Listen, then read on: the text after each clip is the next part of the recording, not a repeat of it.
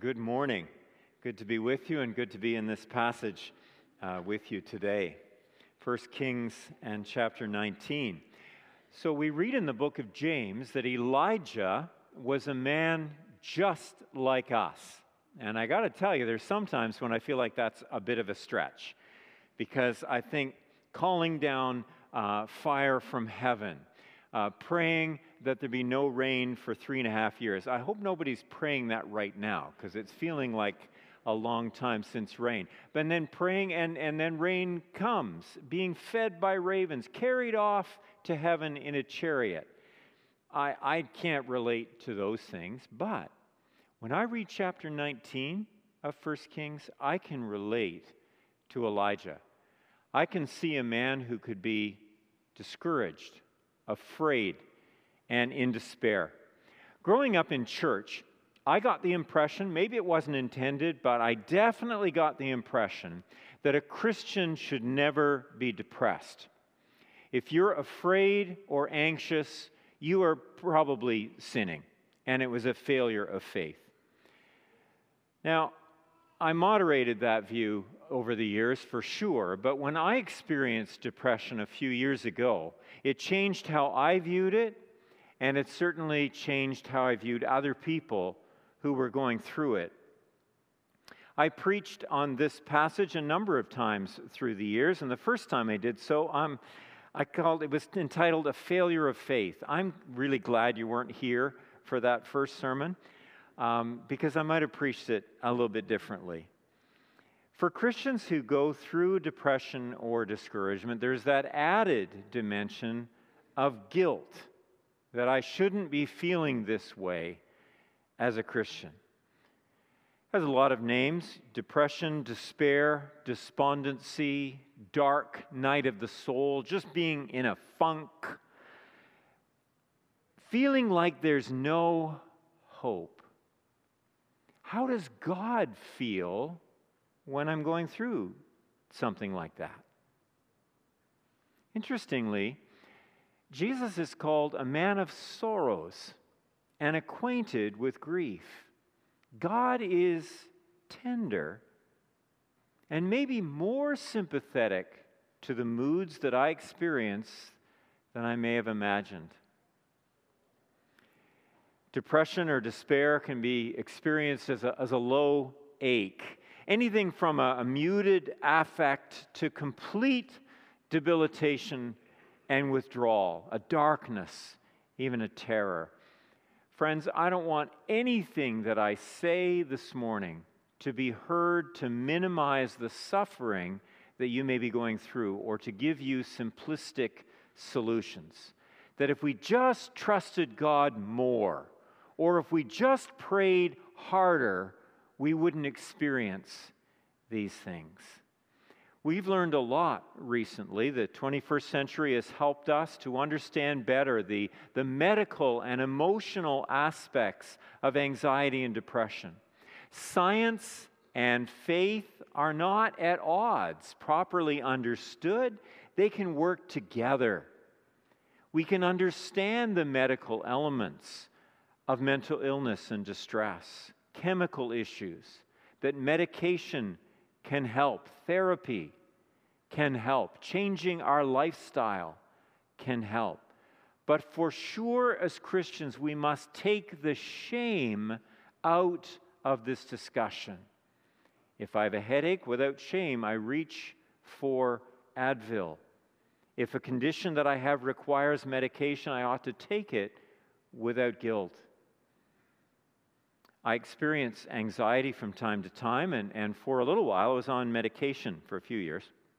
And I just remember the first day that I had that pill in my hand, and I stood there staring at it for what seemed a very long time, because there was such a stigma attached to that for me. I thought, how can I possibly do this? And yet it was a great help to me at that time. Science and faith are not at odds. God is the greatest scientist. He created the laws that science is discovering. Paul was a great healer, and yet he traveled with a doctor, Luke. We are whole people. We are physical, emotional, spiritual, and they all intertwine. Environmental and spiritual aspects are interrelated. And so that's why simplistic responses to despair are not helpful. Just pray and trust Jesus and all will be well. All will go away. No, Christians have been not always comfortable talking about grieving and doubt and discouragement. Having said all of that, though, the Bible has a great deal to say about despair and anxiety.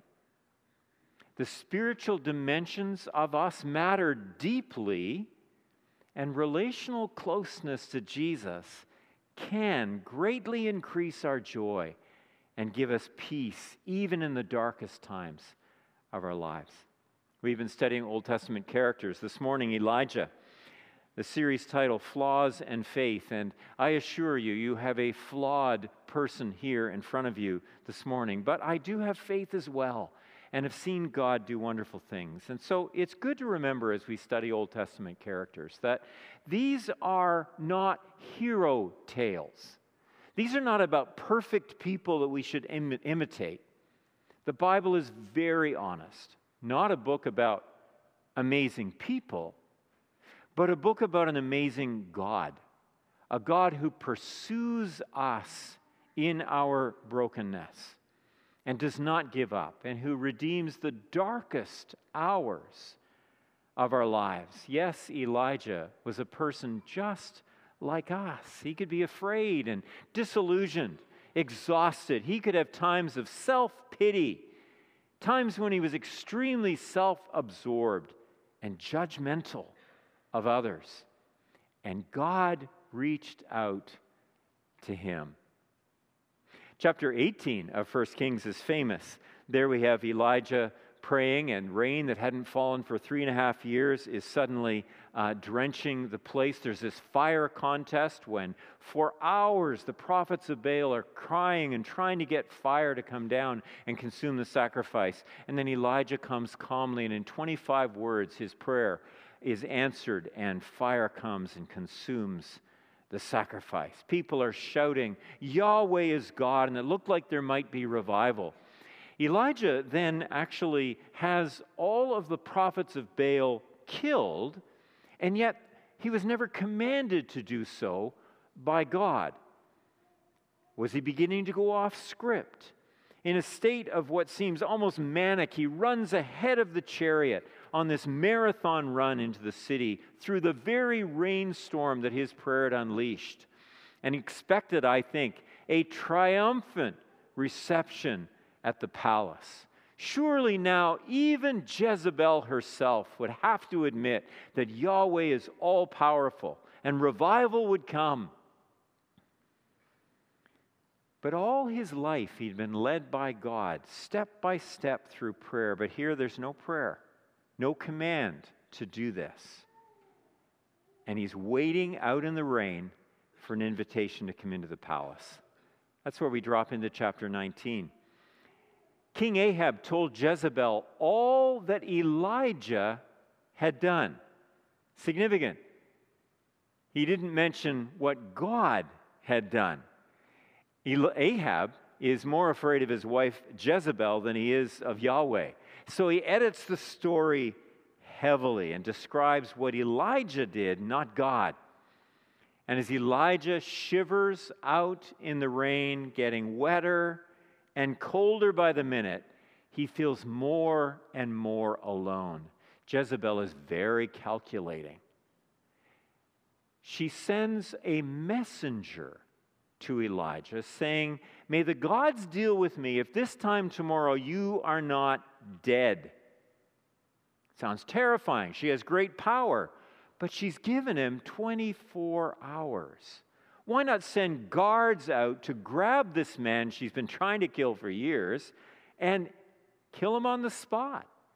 She is afraid of Elijah, but she plays him, and he falls for the bluff. He's stunned by the threat, suddenly feels very alone. His world crashes around him, and it says Elijah was afraid and ran for his life. Or, just as easily translated, Elijah saw. His focus was on Jezebel and the threat that she represented, and not on God. Devastated by her unrelenting evil, he thought perhaps that he could single-handedly bring Israel back to God, where all the other prophets had failed. He would succeed, and here, in fact, was proof in his eyes that he was an utter failure. He was, in fact, no better than his ancestors, no more successful than those who had gone before him. I don't know if you've ever thought this, if you've maybe ever thought, if God would only show himself more, do more miracles, surely more people would believe. Jesus did lots of miracles, and yet there's a hardness in the human heart that can see a miracle done and the power of God unmistakably, but still reject because of the hardness of the human heart. That was the situation here. Fire had fallen from heaven. Surely now everyone would believe. It wasn't the case. It was going to be a lot harder than Elijah had anticipated. When I was at seminary, I thought ministry would be simple, because we knew what all the previous generations had done wrong, and we were going to do better. We knew how ministry should happen. And so when we got out there, look out, church, because things were going to be different. Well, we quickly learned that we maybe weren't as smart as we thought we were. And it was going to be hard sometimes. And Elijah found out that, you know what? Not everything was going to be as easy as he thought. There's actually nothing new here. Jezebel's been pursuing him for years for the best chance to kill him. Now he's standing right there in the courtyard, and she doesn't do it. So Elijah, whose name means Jehovah is God, runs away. Jehovah is God runs away. No prayer for guidance, he just bolts, and he wants to get as far away from here as possible. He bolts south through Israel, through Judah, just keeps on running. This is a long way. This is like going from Elmira to Hamilton, a long run. He still doesn't feel like he's quite alone enough, so he dismisses his servant and goes into the desert. And when we're in despair, often our instinct is to separate ourselves from people, maybe at the time that we need them the most. Elijah sits under a broom bush, which does not offer much shade. It's kind of like a tree for one. And he kind of sits under there and says, Lord, I've had enough. Take my life. I'm no better than my ancestors. Elijah says he wants to die. I just want to press pause for a minute and say to anyone here that may be feeling like that right now, you're listening online and you're feeling like you'd like your life to end.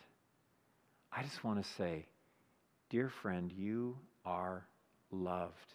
Please reach out to someone. Talk to someone. Make sure they really hear how you're feeling. Find someone who will express and help you. You are deeply loved. Elijah's prayer here, if he had really wanted to die, Jezebel definitely would have obliged him. But he's not unique. Moses and Jonah prayed similar prayers. Jeremiah cursed the day of his birth. Paul despaired for his life.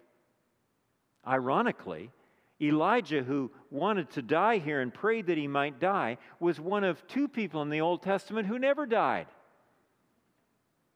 Some prayers are better left unanswered. Who said he needed to be better than his ancestors? I give up. It's too hard. Nothing I do matters.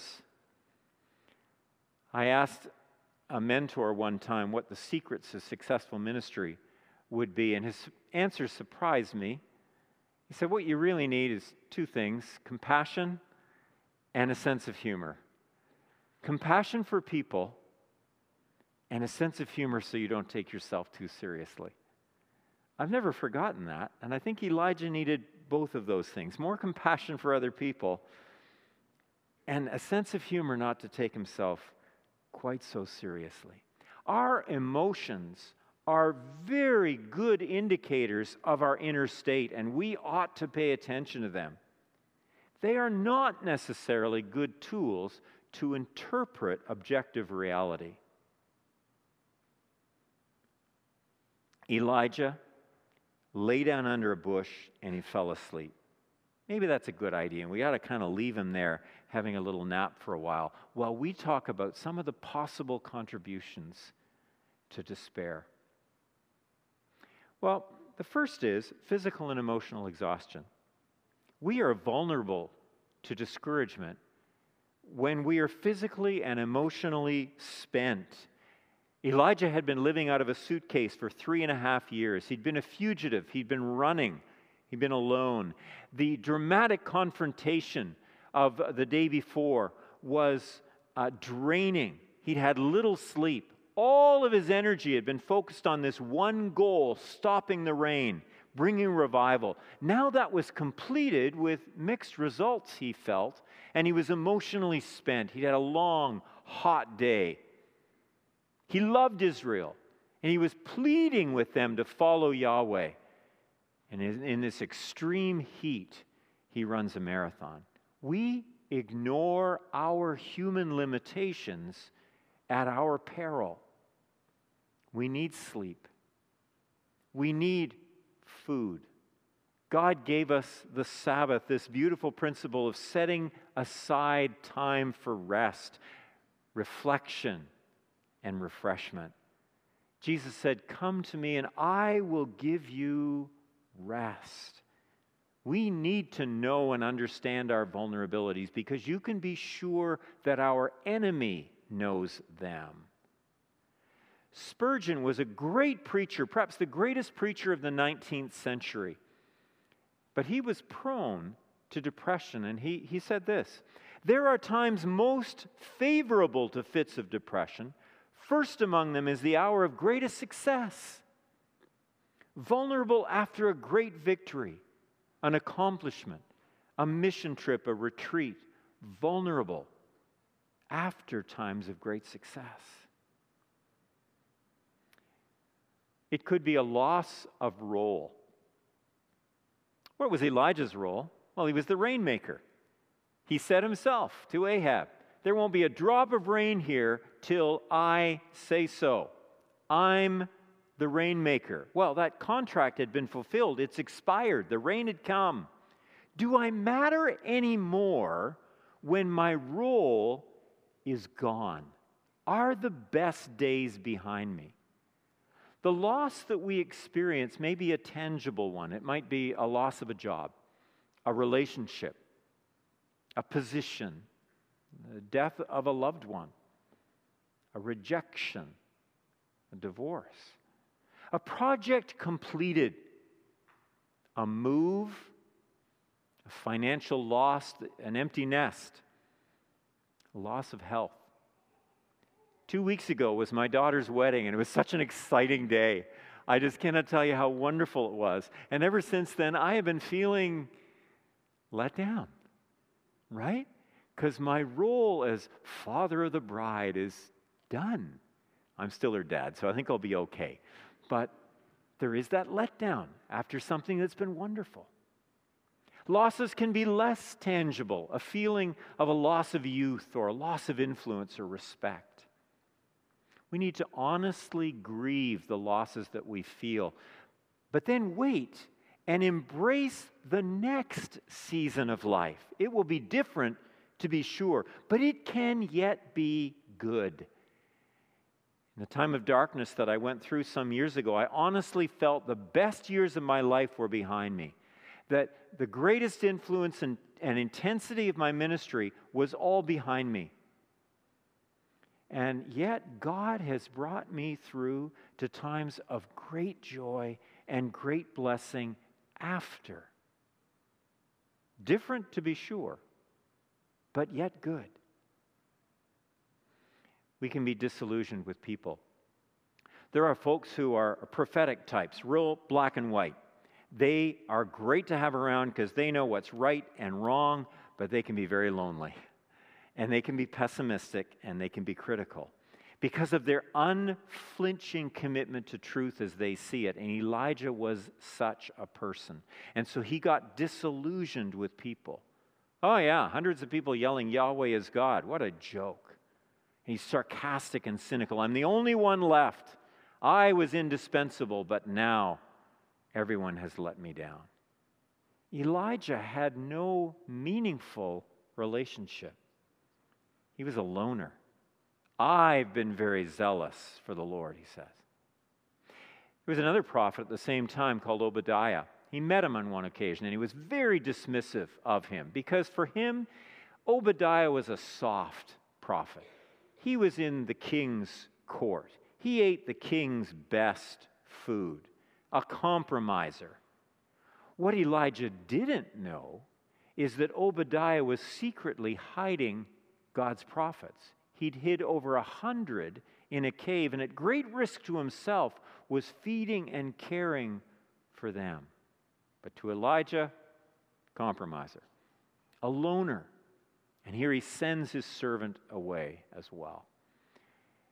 He's disillusioned with himself. I'm no better than my ancestors. I failed at my prophetic mission. Life is futile. And he was overcome with self-pity and a victim mentality. He believed a lie about himself. He needed grace for others. He also needed grace for himself. Elijah was disillusioned with God. I've had enough, God. It's not fair. It's too hard. He even speaks to God in the third person. I've been very zealous for the Lord. I don't like the way you run the universe. It can be a loss of hope.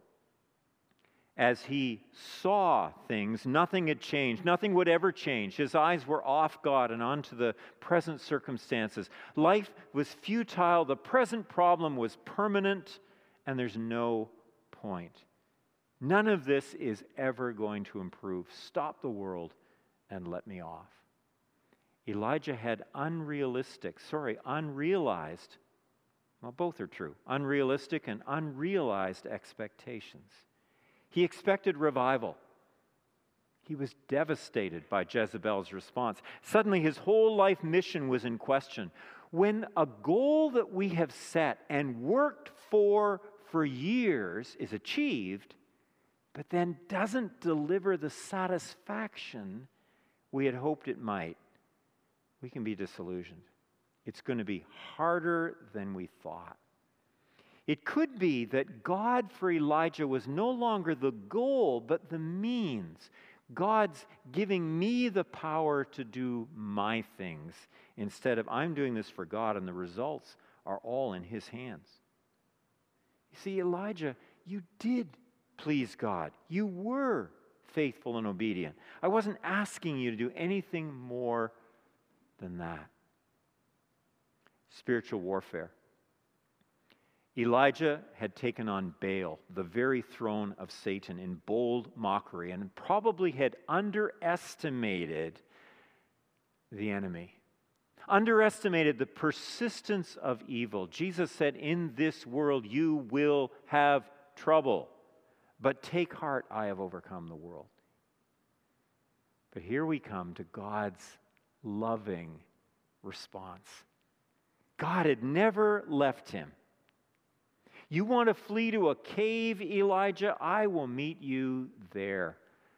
God is surprisingly tender. Yes, He can bring fire down and consume a sacrifice, but God would now come in His gentleness to this broken man and show him compassion and just be with him. God comes in a listening presence. Elijah is not alone. He's never been alone. God is there, listening and gently asking questions. He's seeking to draw Elijah out of his funk.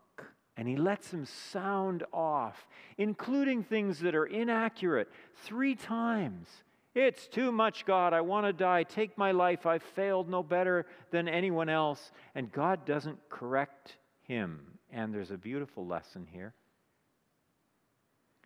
when someone is sounding off and venting, let's not so quickly jump in and correct them. Listen. God can take it. I think maybe parents, there's a lesson for us here, especially as our children get older.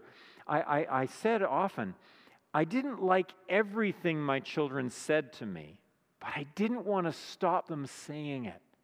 And if I quickly jumped in with judgment and said, oh, that's not wrong, here's a verse that says how that's not wrong, I would end the conversation and they would find someone else to talk to. And so I didn't like everything I heard, but I wanted to hear them say it. If we throw judgment in too fast, conversation ends. God listens. Then there's physical provision. So practical. This angel comes and provides food. Get up and eat. He wakes up to this beautiful angelic barbecue, goes back to sleep, wakes up to another angelic barbecue. And I guess I imagine this sort of bulletin board in heaven, sort of to-do list for angels. And so this angel goes, oh, I wonder what's on for me today. Let's just see. Oh, do a short order chef for Elijah. Sure, we'll get right on that. And he comes down, and in this beautiful way, Elijah discovers the gentle side of God. God is interested in restoring us, not punishing us. He knows us. He knows that the spirit is willing while the flesh is weak. He gently leads like a shepherd. The gentle side of God. God didn't just love Elijah when he was producing. He loved Elijah, full stop. Spiritual renewal.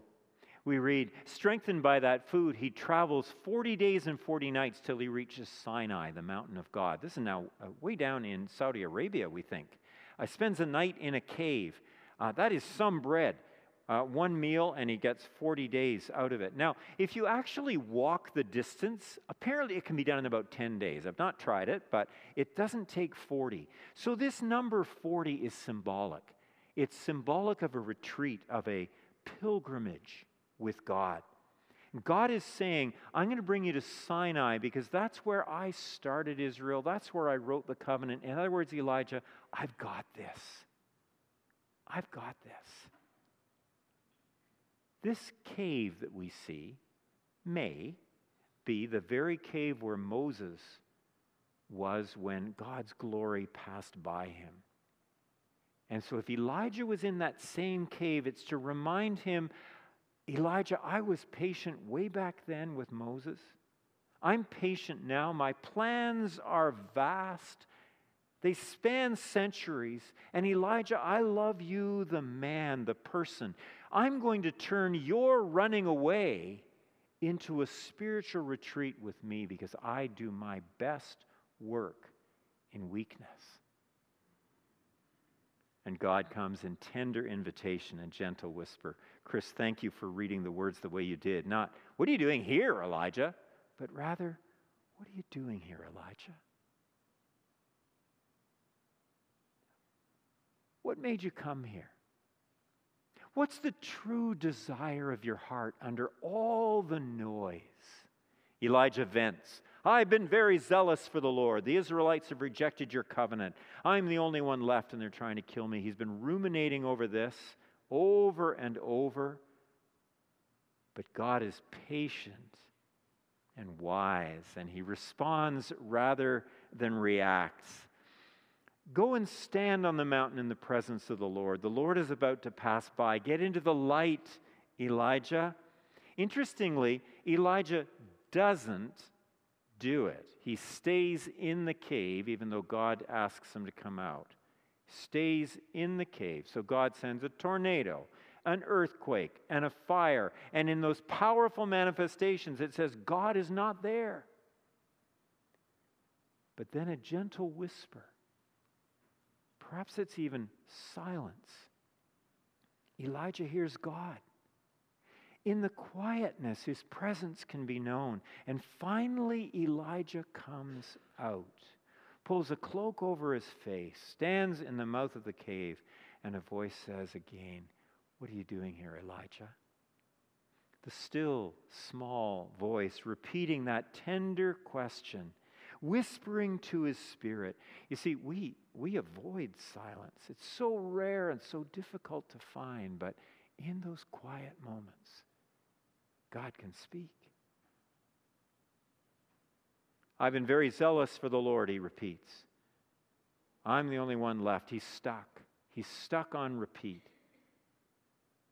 Elijah, you have God's full attention, and you're just going to keep saying the same thing, but God is so gracious, and he's like, all right, Elijah, let's make this simple. Let's give you something to do. It's a gracious recommissioning. I've heard this preached on. Elijah was replaced because he failed so badly. Prospects for national revival spoiled. I don't think so. I don't think he's been disqualified. I think he's being recommissioned.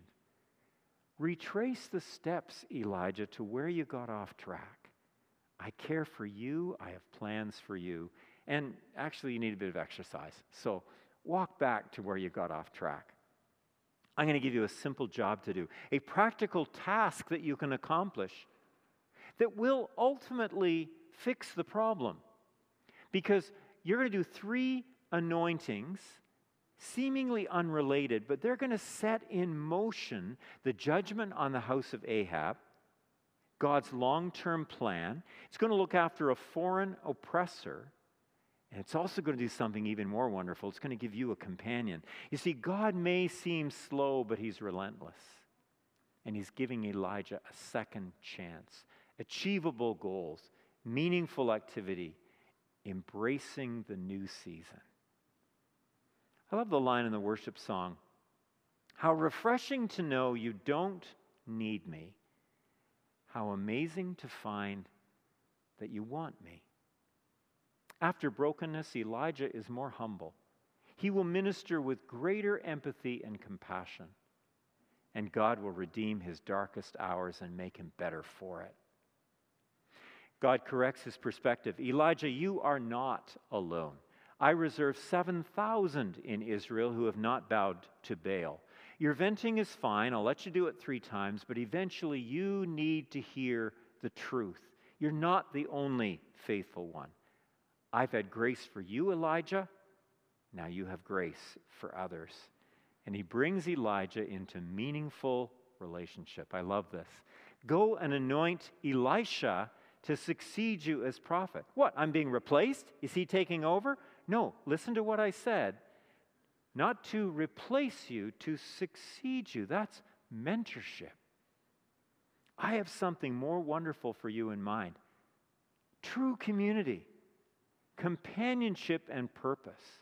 So Elijah found Elisha, throws his cloak over him, and I'm sure in Elijah's mind, it's like, I'm just throwing this cloak over him, so he's the prophet now, and I'm out of here. And Elisha says, not so fast.